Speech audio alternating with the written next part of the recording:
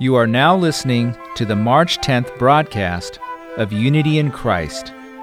This hour, we have Christianese 101, The Sex Spiral, and Grace Upon Grace.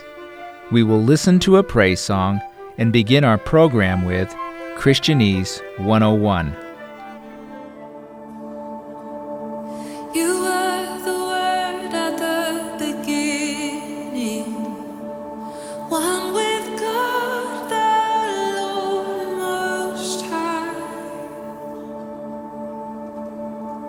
Your hidden glory in creation, now revealed in you, our Christ. What a beautiful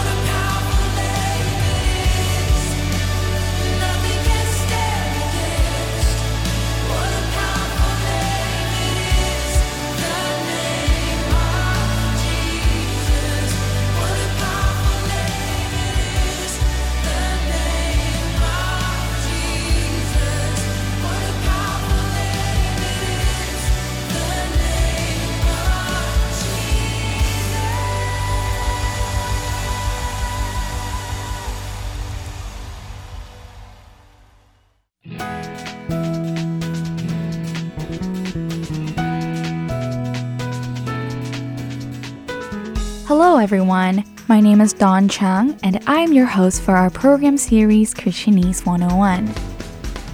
In the New Testament, especially in the four Gospels, we hear a lot about certain unfamiliar groups of people. These groups of people are frequently mentioned by the Gospel writers, particularly where Jesus performed miracles. Those groups are Pharisees and Sadducees. Don't they sound like they belong to some kind of clan? In the Bible, we encounter many occasions where they conflict with Jesus. Then, who are Pharisees and Sadducees? Today, we'll discuss who they were and why they were in conflict with Jesus. Pharisees were the people that clashed with Jesus the most in the four Gospels. And why was that? Well, let's explore the history of the Pharisees. They were the people who recognized that the hardships the Israelites faced during the captivity in the Babylon Empire was due to their disobedience in the Word of God. These people began to strictly practice the teachings of the Torah. Now, you might be wondering, what is Torah? Torah is the law of God which was revealed to Moses, recorded in the first 5 books in the Hebrew Scripture. These books are also recorded as the first 5 books in the Christian Bible: Genesis, Exodus, Leviticus, Numbers, and Deuteronomy. The Pharisees studied the law of Moses and understood its meaning literally as they strictly practiced them. They even created their own laws in order to keep Moses' law, and twisted legal provision of the law to defend the laws that they created. These provisions are known as the traditions of the elders. Not only did the Pharisees keep the laws thoroughly, but they also kept the traditions as well. Keeping the law that God gave Moses was great, and attempting to live life according to the Word of God was precious.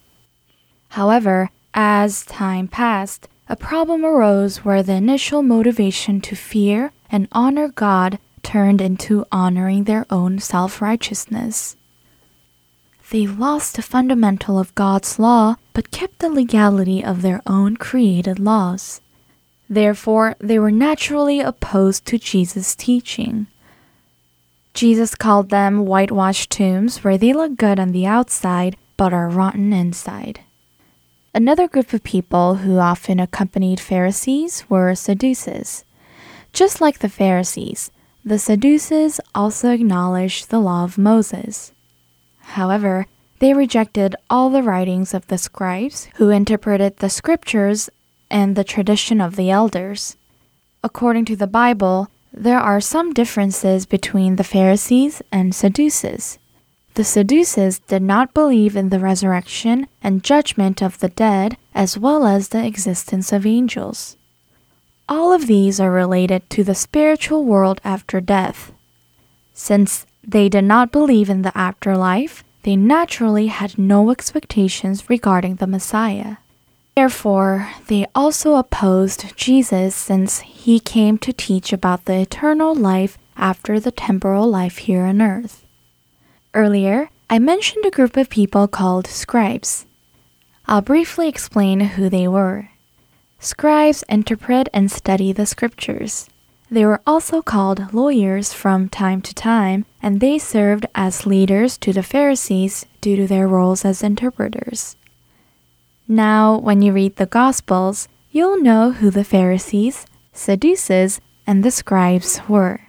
And I believe you will now be able to picture their complications with Jesus in much more clarity. Have a blessed week, and I look forward to meeting with you again next week for our program series Christianese 101. Goodbye!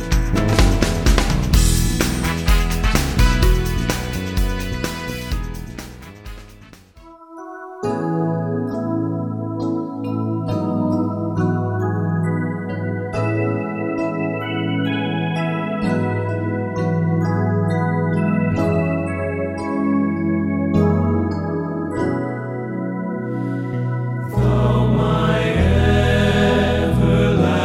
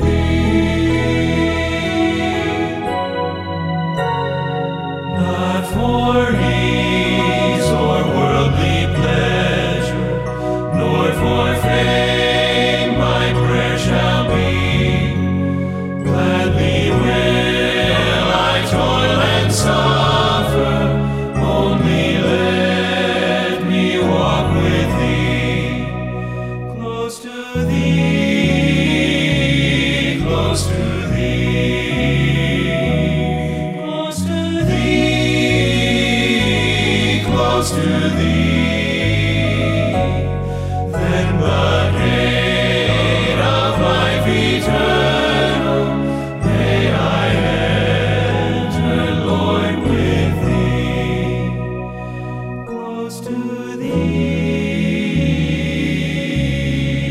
close to thee, close to thee.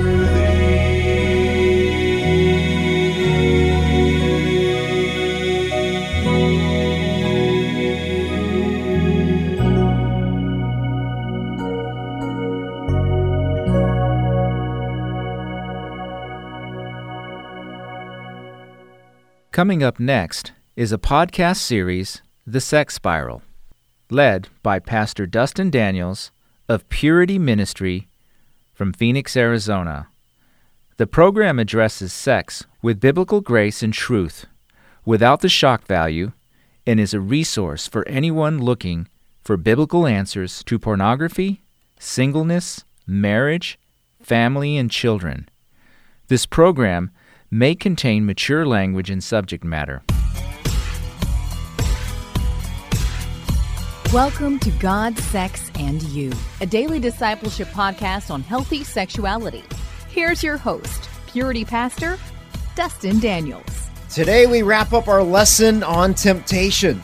This is lesson number 3 of 3, teaching series called The Sex Spiral, Forgiven and Free from Pornography. And today's lesson is titled, Loving Porn Too Much. So in this podcast, you're going to learn, number 1, how we've actually been waiting for this temptation because we love the pleasure that our sin brings. Number 2, we're going to learn how the temptation is our excuse to participate in the promised pleasure. And number 3, we're going to learn how we will either respond to the opportunity that sin has placed before us by either, number 1, exiting the spiral, or number 2, we will create our own opportunity to sin. See, when we no longer are dealing with temptations, but creating our own opportunities to sin, we've moved into full-blown bondage, full-blown addiction. So we've created a habit with this stuff. We've almost lost our choice, but the good news is that we always have a choice. And then lastly, we're briefly going to cover how the brain chemistry of porn addiction affects us physiologically. Is porn addiction a lust issue, or is it a brain chemistry issue? Or is that a trick question? So let's get started with today's lesson. This is Loving Porn Too Much. Turn to Romans 8, chapter 5, verse 5. Those who are dominated by the sinful nature think about sinful things. But those who are controlled by the Holy Spirit think about things that please the Spirit. So letting your sinful nature control your mind leads to death. But letting the Spirit control your mind leads to life and peace. It's not the fact that we're going to be sinless through this process. But we can be, you've heard pastors say this before, you can actually sin less through the process, right? Everybody get that? It's not a sinless, it's not perfection, but you can learn to sin less. You start to learn like, okay, I really don't need to be watching the show, listening to the music. I can actually be doing things that are more godly as God continues to renew my mind. Up at the Young Life camp, so I'm 20 years older than these guys, right? And when you walk into the big lodge thing, they had this music pumping, just pop rock type stuff, and everybody knew this song. Like everybody knew it. And Amy and I were kind of looking at each other, and I'm like, look at all these kids who know this song. It was just amazing. Young Life is all about, they're in the world, they're grabbing these kids, and they're trying to bring them out and to show them the love of Jesus. So they're in the world too. But I am so removed from that stuff, and I used to be there, right? But not knowing all of that stuff just really shows me how true this verse is. Like, oh my gosh, I don't watch the news, I don't do anything like that. It's this reality like, gentlemen, God will change you.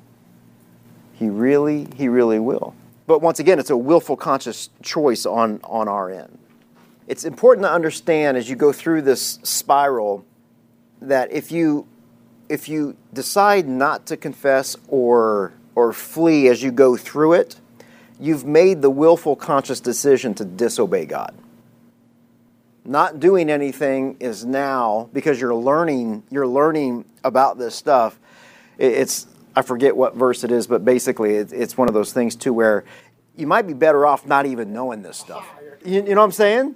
God's not teaching you this stuff for you to go, no. It comes to a point to where, okay, now you're being disobedient because now you know. Once again, it's a willful, intentional, deliberate action on our part. And it's called rebellion. Basically, I'm going to do what I want to do. You're not going to tell me otherwise. Even though I'm asking for help. See the dichotomy there? I'm here, I'm asking for help, and yet I still want to do this. And that's a good kind of tension. I would say that's a good kind of tension because you're learning this stuff. The way that you know that you're enslaved to the promised pleasure is because you did not confess or flee. So you've refused to exit the cycle when you become aware of the trigger itself. So key point number 1 in your outline. Key point number 1, you've actually been waiting for this temptation because you love the pleasure that your sin brings. Think about that. You've been waiting for the temptation because you love the pleasure that your sin brings. Number 2, the temptation is your excuse to participate in the promised pleasure. The temptation is your excuse to participate in the promised pleasure. Key point number 3, you will either respond to the opportunity that sin has placed before you by exiting the spiral, or you will create your own opportunity to sin. When you are no longer dealing with temptations, but rather creating your own opportunities to do stuff, you're in full-blown addiction and bondage. It's like when you look at that first sheet and you go, man, I don't even recognize anywhere I'm going so fast through that I'm now creating my own opportunities to sin. And once again, why? Why are we doing that? Key point number 4, in order for you to be tempted, you have to give yourself permission to sin. In order for you to be tempted, you have to give yourself permission to sin. So when you give yourself permission to sin, you're actually giving yourself permission, number 1, to disobey God, and then also to dishonor others vertically. And the theme with temptation is for you to realize the willful, conscious decisions that you're making. Key point number 5, it's the pleasure that's addictive. Key point number 6, the biggest sex organ we have is not our penis, it's our brain. Let me just mention the physiological nature of what's going on with sexual sin. We trigger what's called testosterone, dopamine, oxytocin, and vasopressin in our brains. All of those things is what gives us the high why we do what we do. If it didn't, we wouldn't be addicted to anything. So I've heard many people say that we're not sex addicts, we're drug addicts. Because we're not necessarily sticking a needle in our arm. We have the luxury of doing that up and through here.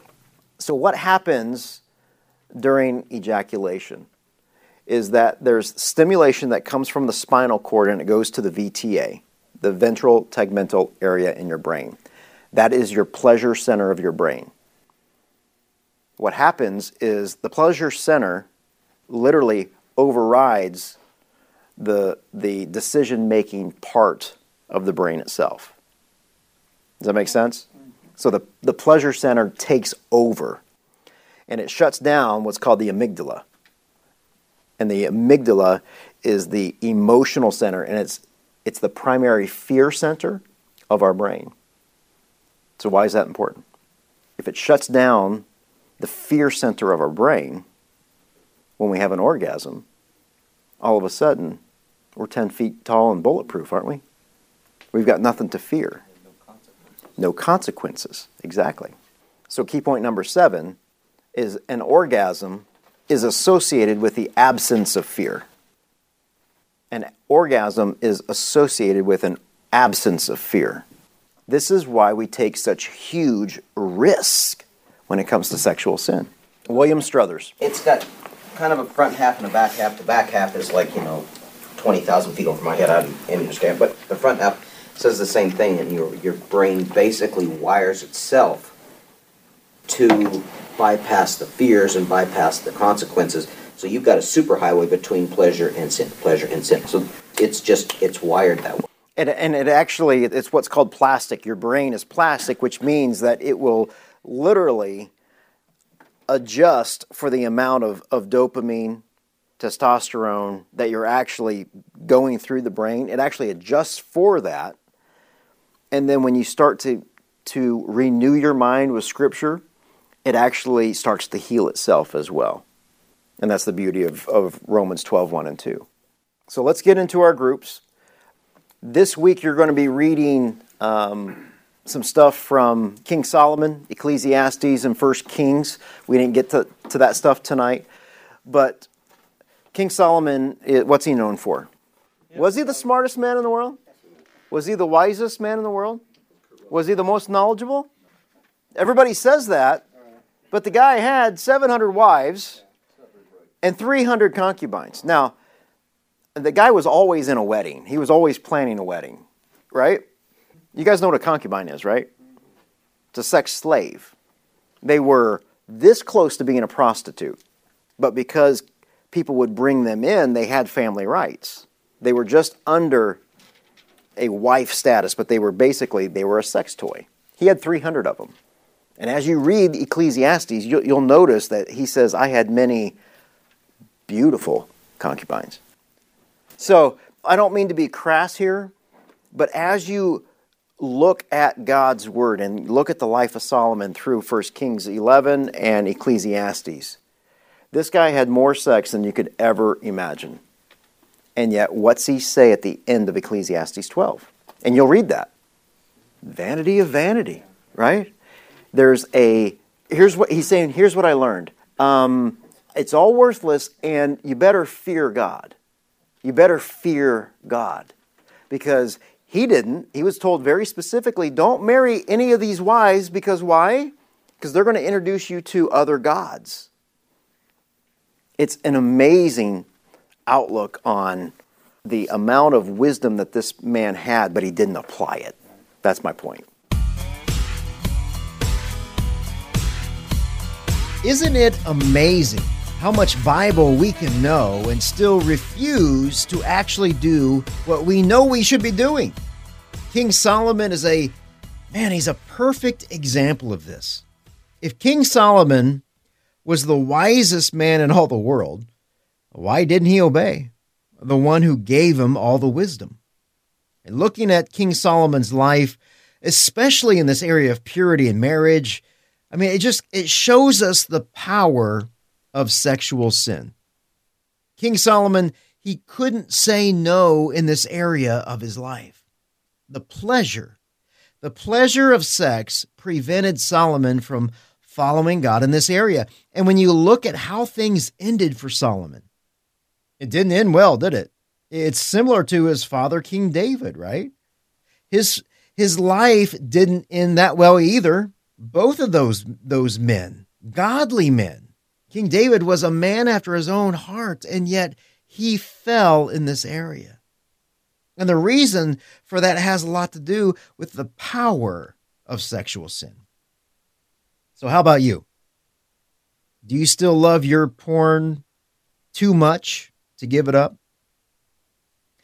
I think this is a phase that many of us go through. We say we want help, but at the end of the day, we just don't want to give it up. We want Jesus and porn.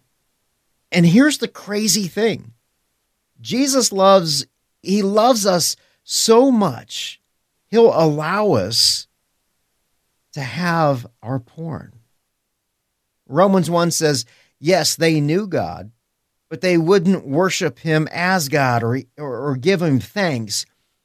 And they began to think up foolish ideas of what God was like.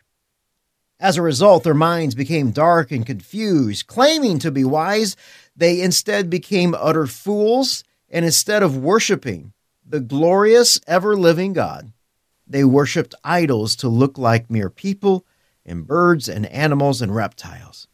So God abandoned them to do whatever shameful things their hearts desired. And as a result, they did vile and degrading things with each other's bodies. They traded the truth about God for a lie.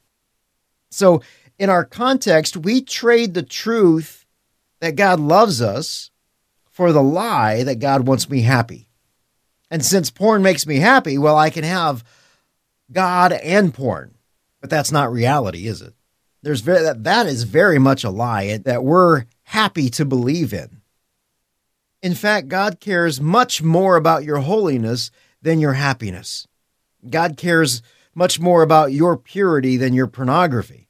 In Ephesians 5:3, the Apostle Paul says, among you there must not even be a hint of sexual immorality.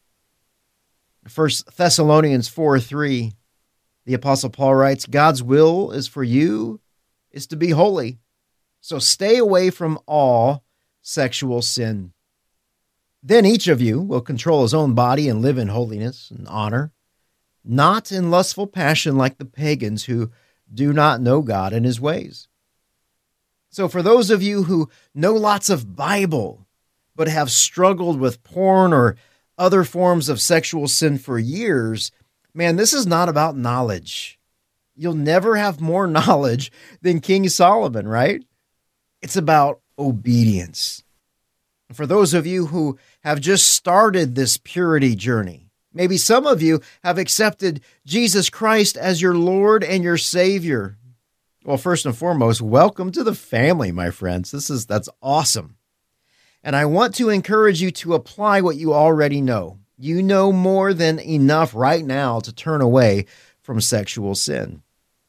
In fact, Colossians 2:6 says, as you have received Christ Jesus the Lord, walk in him. And one of those things that you probably already know is that for us to protect ourselves from pornography, we must protect all of our digital devices. Well, thank you so much for listening to God, Sex, and You. I'm Dustin Daniels. If you're in Phoenix, I want to invite you to our weekly community group. It's for men and women, husbands and wives. It doesn't matter if you're single or divorced or on the way to divorce court. If you have an issue with pornography or sexual sin and you want to listen to God inside a safe community, I want to invite you to Northern Hills Community Church every Tuesday at 7 p.m. Well, you can follow me on Twitter at PurityPastor. You can rate this show on iTunes, and you can also email me your questions. DustinDanielsRadio.com. I would love to respond to it. 1 Corinthians 4:20, the kingdom of God isn't just a lot of talk, it's living in God's power. And that power, my friend, is that it's the very name. It's the shed blood of Jesus Christ, our Savior. I love you and look forward to our time again.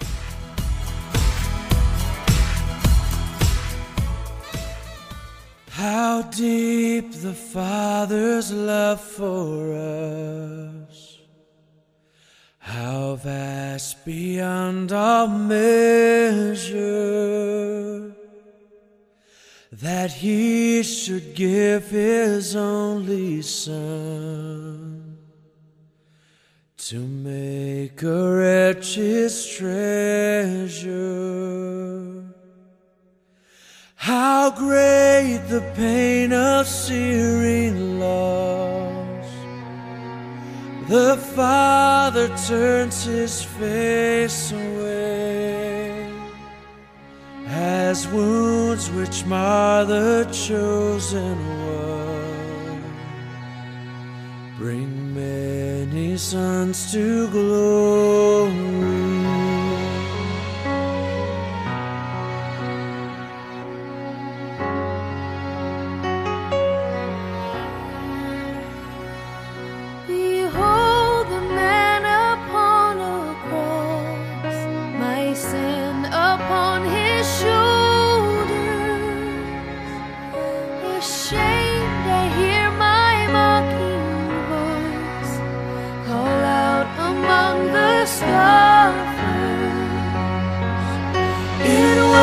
My sin that held him there until it was accomplished. His dying breath has brought me life. I know that it is finished.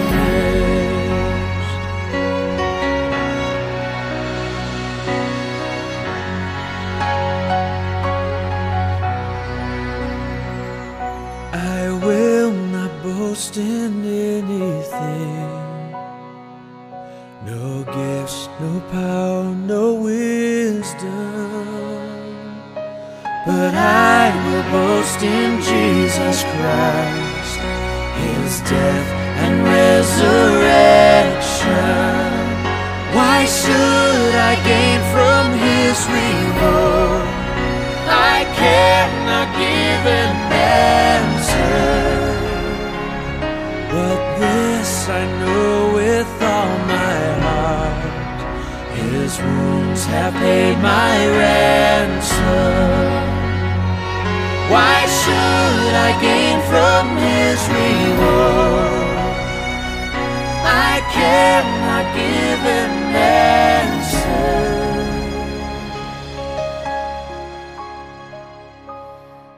This I know with all my heart: His wounds have paid my ransom.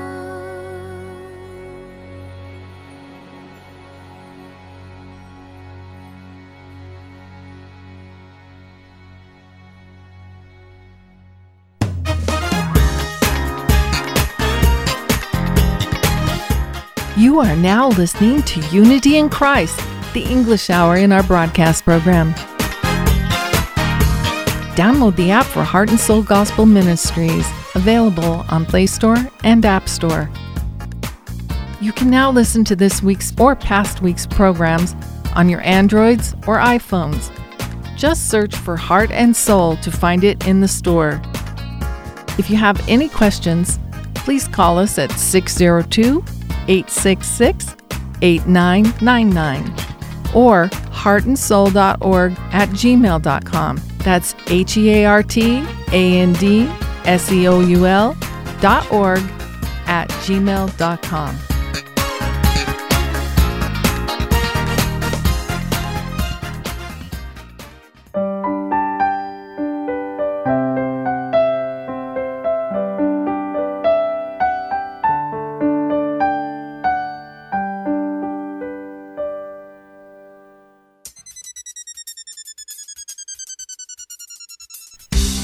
Coming up next is a sermon by Pastor Joshua Vincent of Trinity Bible Church in Phoenix, Arizona. Today's topic is The Holy Branch of the Lord, Part 2, based on Isaiah chapter 4, verses 2 through 6. I hope you have a blessed time with Pastor Joshua.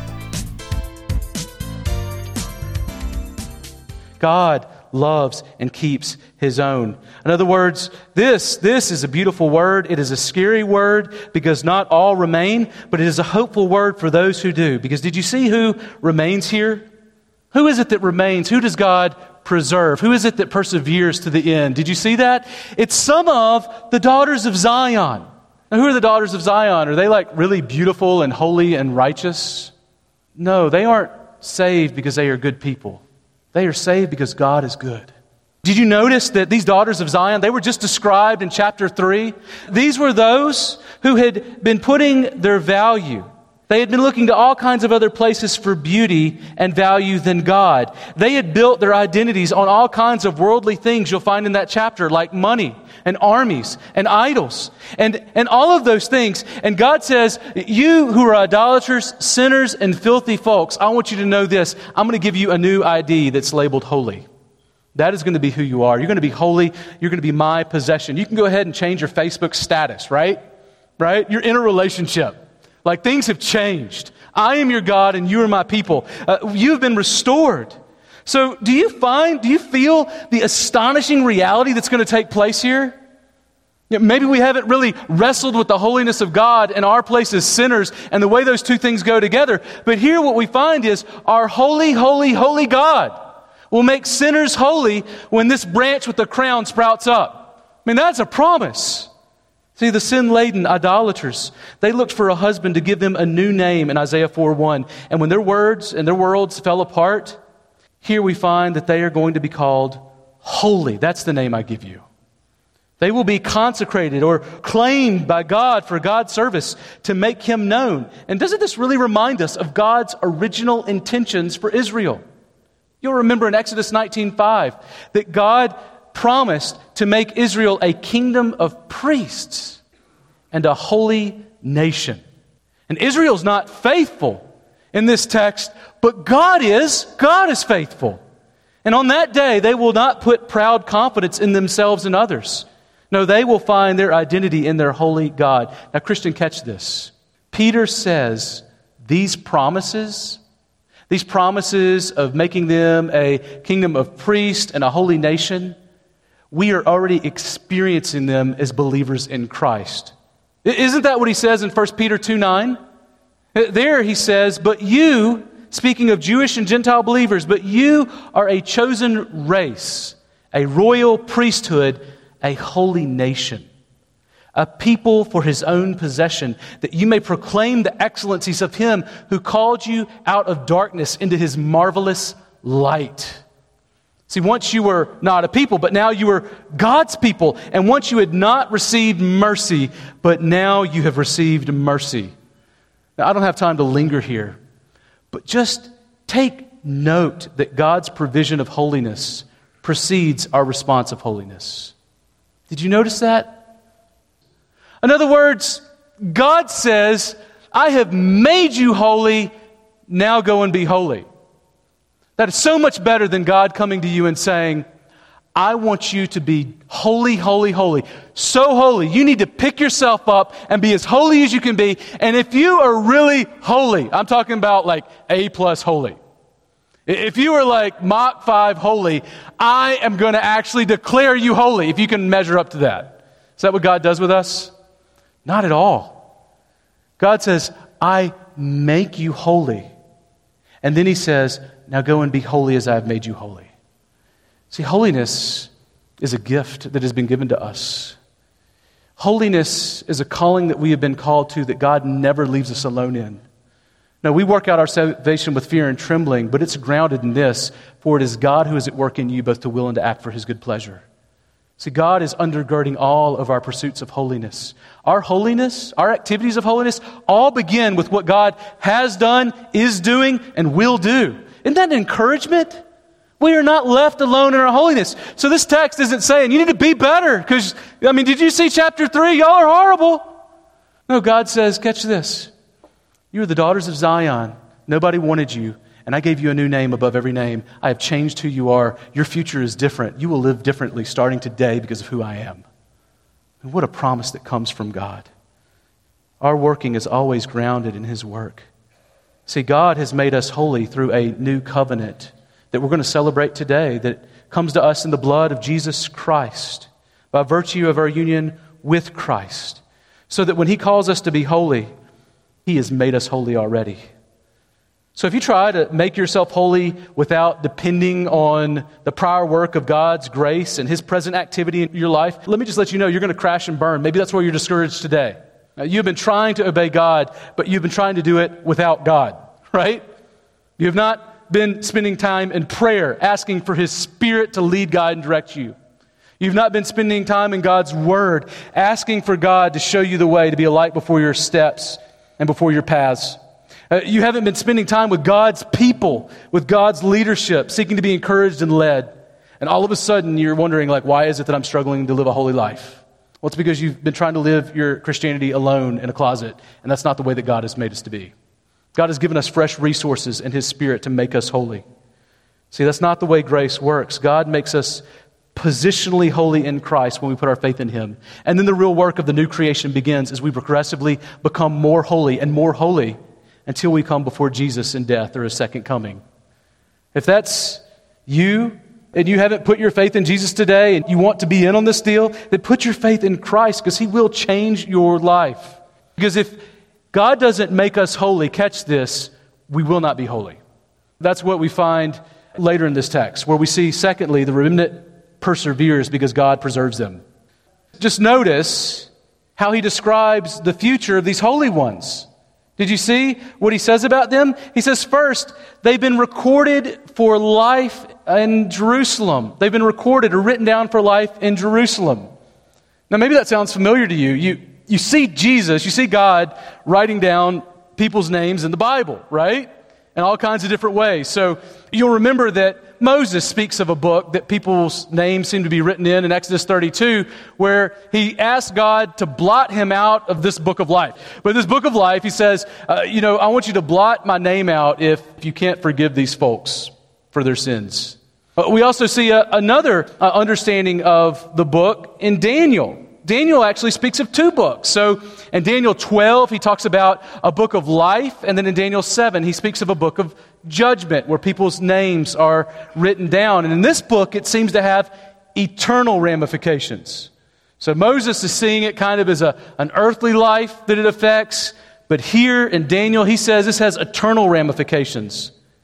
I believe Isaiah here actually sounds a lot like the Apostle John in Revelation 13:8. There he, like Isaiah, says there's a relationship between those who remain, the remnant, and their names being written in God's book. And if this is the Lamb's Book of Life, remember what Revelation 13:8 tells us when it says that those who are given over to the beast, that's not good, that's bad. He says, those of them, everyone whose name has not been written before the foundation of the world in the book of life of the Lamb who was slain. You catch that? It's bad if your name isn't in the book of life. And when was that book written? Before the foundation of the world was laid, right? In other words, this remnant perseveres because God perseveres them. Paul says the same kind of thing in Ephesians 4:4 without a book, where he says of believers, He chose us in Him, being Jesus, before the foundation of the world, that we should be holy and blameless before Him. The remnant perseveres because God perseveres them. See, the point of all these texts is that those in the book persevere to the end. They put their confidence in God through trials and tribulations of all kinds. And nothing can separate them from the love of God. In fact, many of you have probably experienced, and I know you have experienced great sufferings. I think those great sufferings all fit under the category of trials and tribulations of various kinds. Fiery trials, as Peter speaks of them, that will come upon you. And what God says to you in the same way that He would have said to this remnant is this: I know that these experiences scare you, they terrify you, and they're terrifying. And you will make it to the end because I'm your God. You're not going to make it because you're going to make it in your own strength. I know that you can't imagine that you'll make it through some of the things that you'll make it through. But I am your God, and you're going to do things that you cannot imagine for the glory of my name. And people will notice that you have the Holy Spirit working in and through you because of the things that you go through. I know some of you have been through all kinds of fiery trials. You have lost your spouse. You have lost your children. Some of you have had family that have alienated you for your faith in Christ. Others of you have gotten cancer or other diseases. You have lost your home. Your kids don't care about Jesus. Maybe that's the worst thing possible for some of us. Or you didn't get into the school that you wanted to go to. Your friends have abandoned you. Or a Christian somewhere along the line has abused you. Maybe multiple folks who have proclaimed Christ. Maybe not Christians. But hear the grace of God. Nothing will separate you from the love of God. Why? Because God himself preserves those who persevere to the end. And that's why we make it. It's not because God doesn't give us more than we can handle. Like, how many of you have experienced more than you can handle? Like this week, right? I'm like, I can't handle this. And I run to God and I'm dependent upon God because I know that though it's too much for me to handle, it's not too much for him. Right? See, that's the way that God perseveres us to the end. That's why we make it. It's because God can handle it. We are utterly dependent on the omnipotent hand of the Ancient of Days to carry us through because he has written the end from the beginning. And that's a future that you can bank on.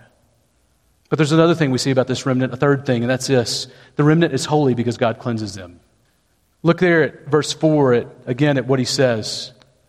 He says in verse 4, when the Lord shall have washed away the filth of the daughters of Zion and cleanse the bloodstains of Jerusalem from its midst by a spirit of judgment, a spirit of burning. Of course, this is the reason that they're able to be called holy. It's because God makes them holy. The question is, how does God make them holy here? Well, you'll notice that it's through a spirit of judgment and a spirit of burning that cleanses them. See, this washing and cleansing that takes place is interesting. So the event of the washing is certain, even though the timing is uncertain. In other words, we know that they'll be washed, but when does this happen? Well, Alec Moyer speaks of this, and he says this word for washing, it's actually used 73 times in the Old Testament, and of those, 52 are actually speaking of a kind of ceremonial washing that goes on in the temple. And the filth speaks of vomit or uncleanness inside. And cleanse here, it means to rinse off the outward uncleanness of the bloodstains of social violence, like bloodshed. So one is sort of an inward cleaning, the other is an outward cleaning. It's a pervasive cleaning. The picture is that of a complete cleansing of the remnant from the pervasive effects of sin. Don't miss how serious God is about cleansing the daughters of Zion here. You know, sometimes we think about clean as being a nice thing. Here, notice what happens. It is a spirit of judgment and burning that comes to cleanse them. Now, what is that? Well, I think it actually describes the war that would come with Babylon when they would come to take his people into exile. I think it's at least that. It could be more than that. I think there are other days of the Lord that come. But this initial picture at least deals with a nation of horrible Babylonians who were not nice at war, coming in and devastating Jerusalem and leaving them destitute and devastated. And catch this, God and His Holy Spirit, this is a picture that He is serious about the holiness of the people of God. You know, God allowed Babylon to come because God cares about His holiness.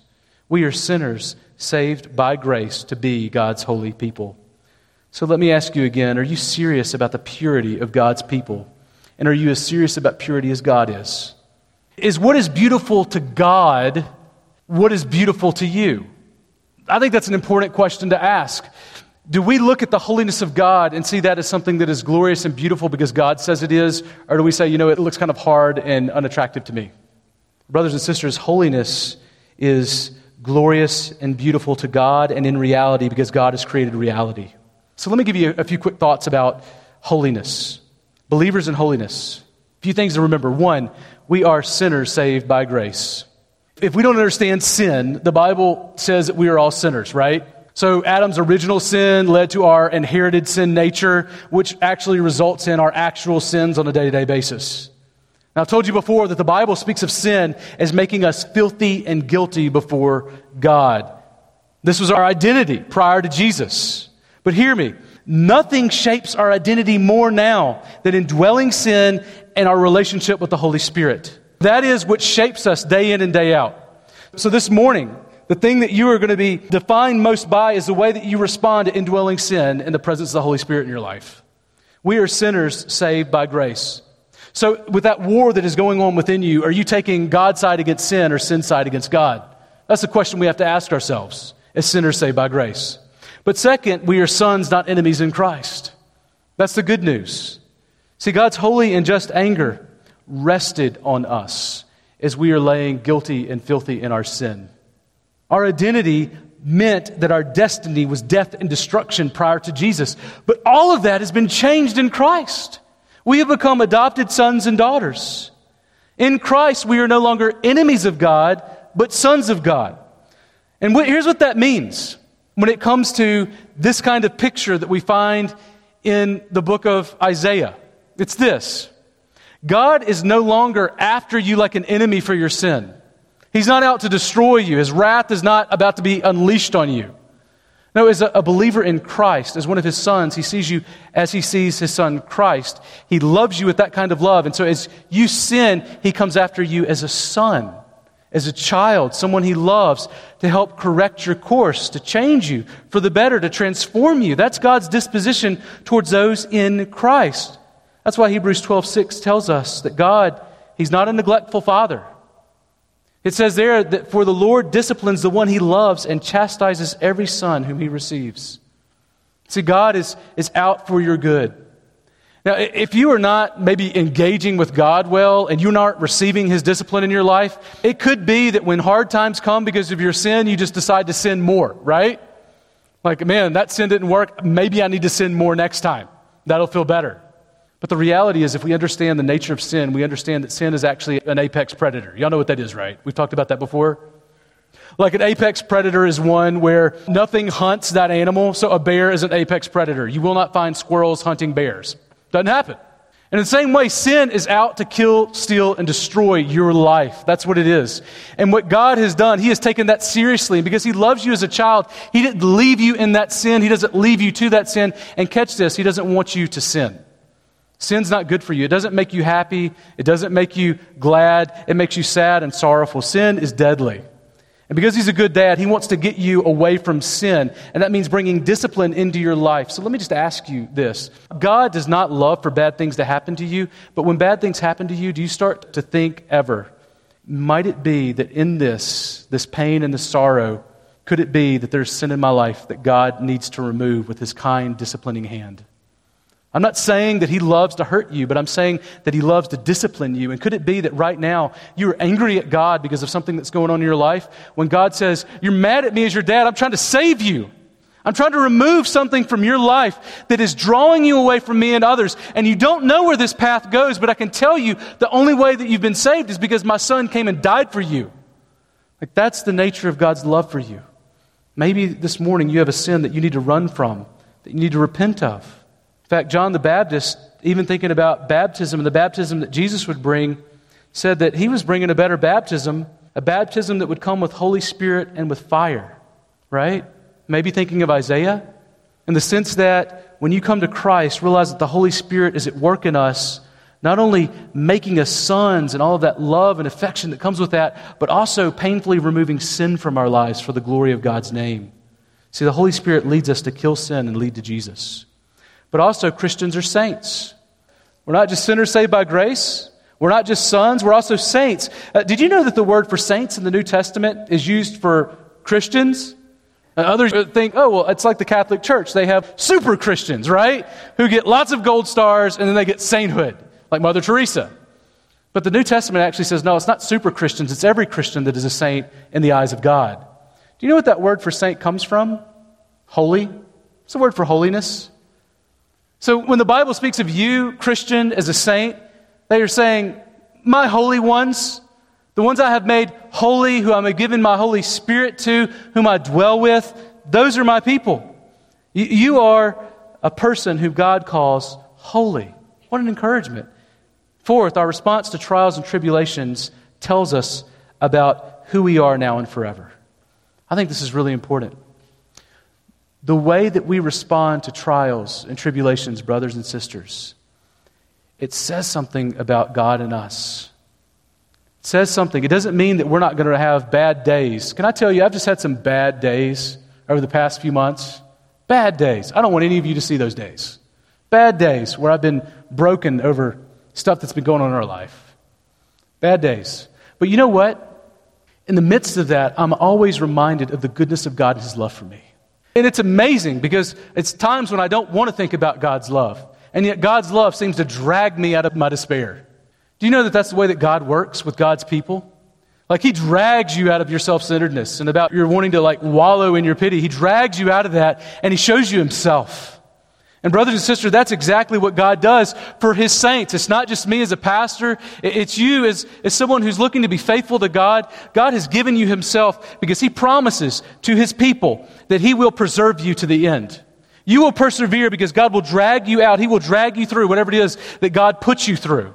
God will not abandon you. He will not forsake you. He will not let you forget Him. He will continue to work on you, in you, and through you to make His glory known. And catch this, sometimes His greatest glory is going to be made known in and through you when you're going through your darkest moment.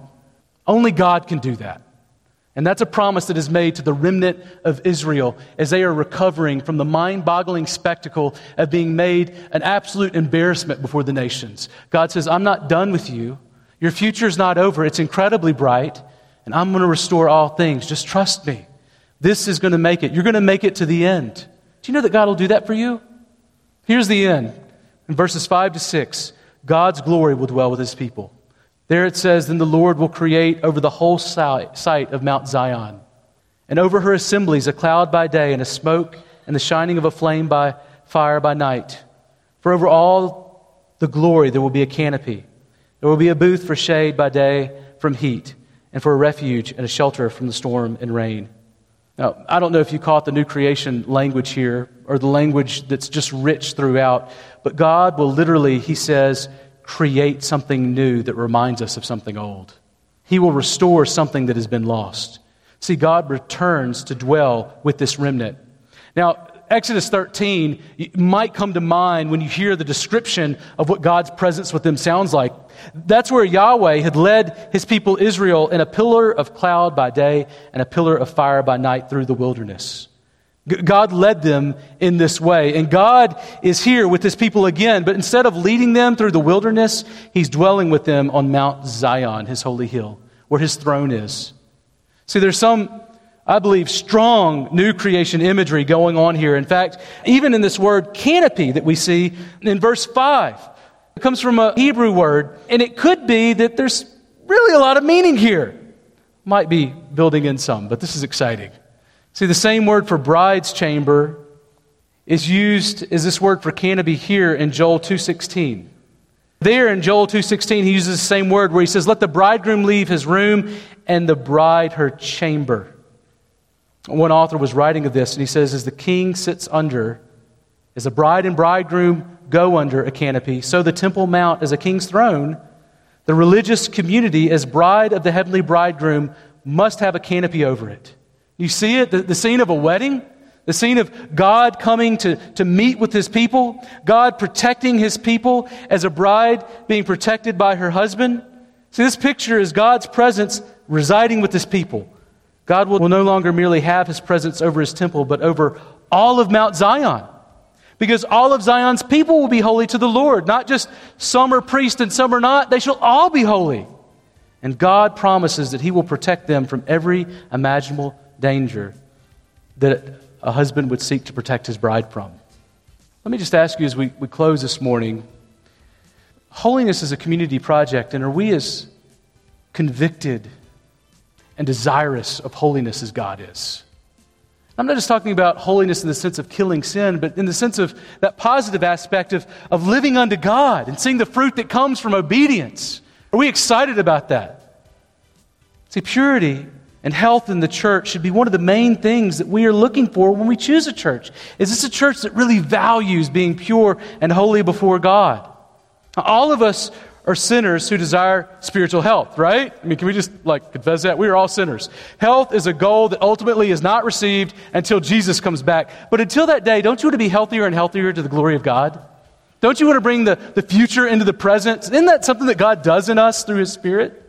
See, I believe that a church that doesn't care about purity and helping Christians grow in Christ doesn't love what God does. Some churches discipline for everything. There are abuses. But far more churches neglect holiness in their body, and that's abuse too. Catch this. John Dagg said this about church discipline, which is important for a healthy body. He says, when church discipline leaves the church, so does Jesus. Why? Because a God who loves His kids disciplines them. That's what God does. And it's a community project. In fact, that's exactly what we are hoping to do here. We're about to celebrate communion. A meal where we are actually inviting folks to come down who say we are living in right relationship with the Lord and with one another. We believe we've been reconciled with God and others. We have been baptized as a public demonstration of that. We are part of a local church asking to be under the authority of other leaders and elders. Why? Because we believe that holiness is important, and it's not just about me and Jesus. We need a community to do that. We need a local church. In fact, that's what this meal actually means, that we prize authenticity and faithfulness and being sanctified day by day, not just our own, but with others. And brothers and sisters, let me just tell you, the fruit is sweet. The church is the place where God's glory resides. God resides. He puts His glory on local churches. I love what Charles Bridges says. He was a pastor from the 1800s who wrote about the church. He wrote this little phrase that changed my life when I was an intern and read it. It gave me a completely different vision of the local church. I didn't see her as beautiful, and this, along with Ephesians 3:10, changed everything. Here's what he says. The church is the mirror that reflects the whole effulgence of the divine character. It is the grand scene in which the perfections of Yahweh are displayed to the universe. The revelations made to the church, the success of grand events in her history, and above all, the manifestation of the glory of God in the person of Jesus Christ, furnish even to the heavenly intelligences fresh subjects of adoring contemplation. What is happening in the church, according to God, is beautiful and glorious. And He's not the only one that gets it. Even angels and demons look on with spellbound wonder at what God is doing. That's how God is doing in His church. Purity, holiness is beautiful to you. Let's pray.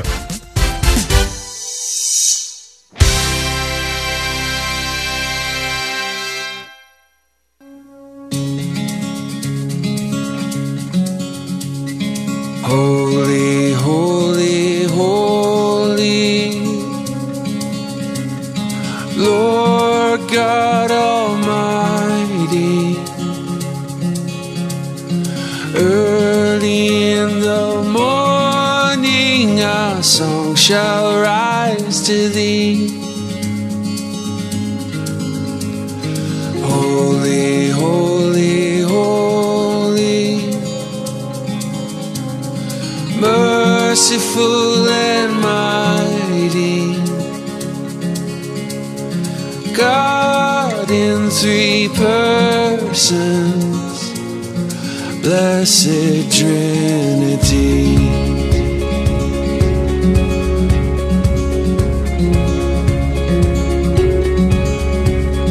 Holy, holy, holy, all the saints adore Thee,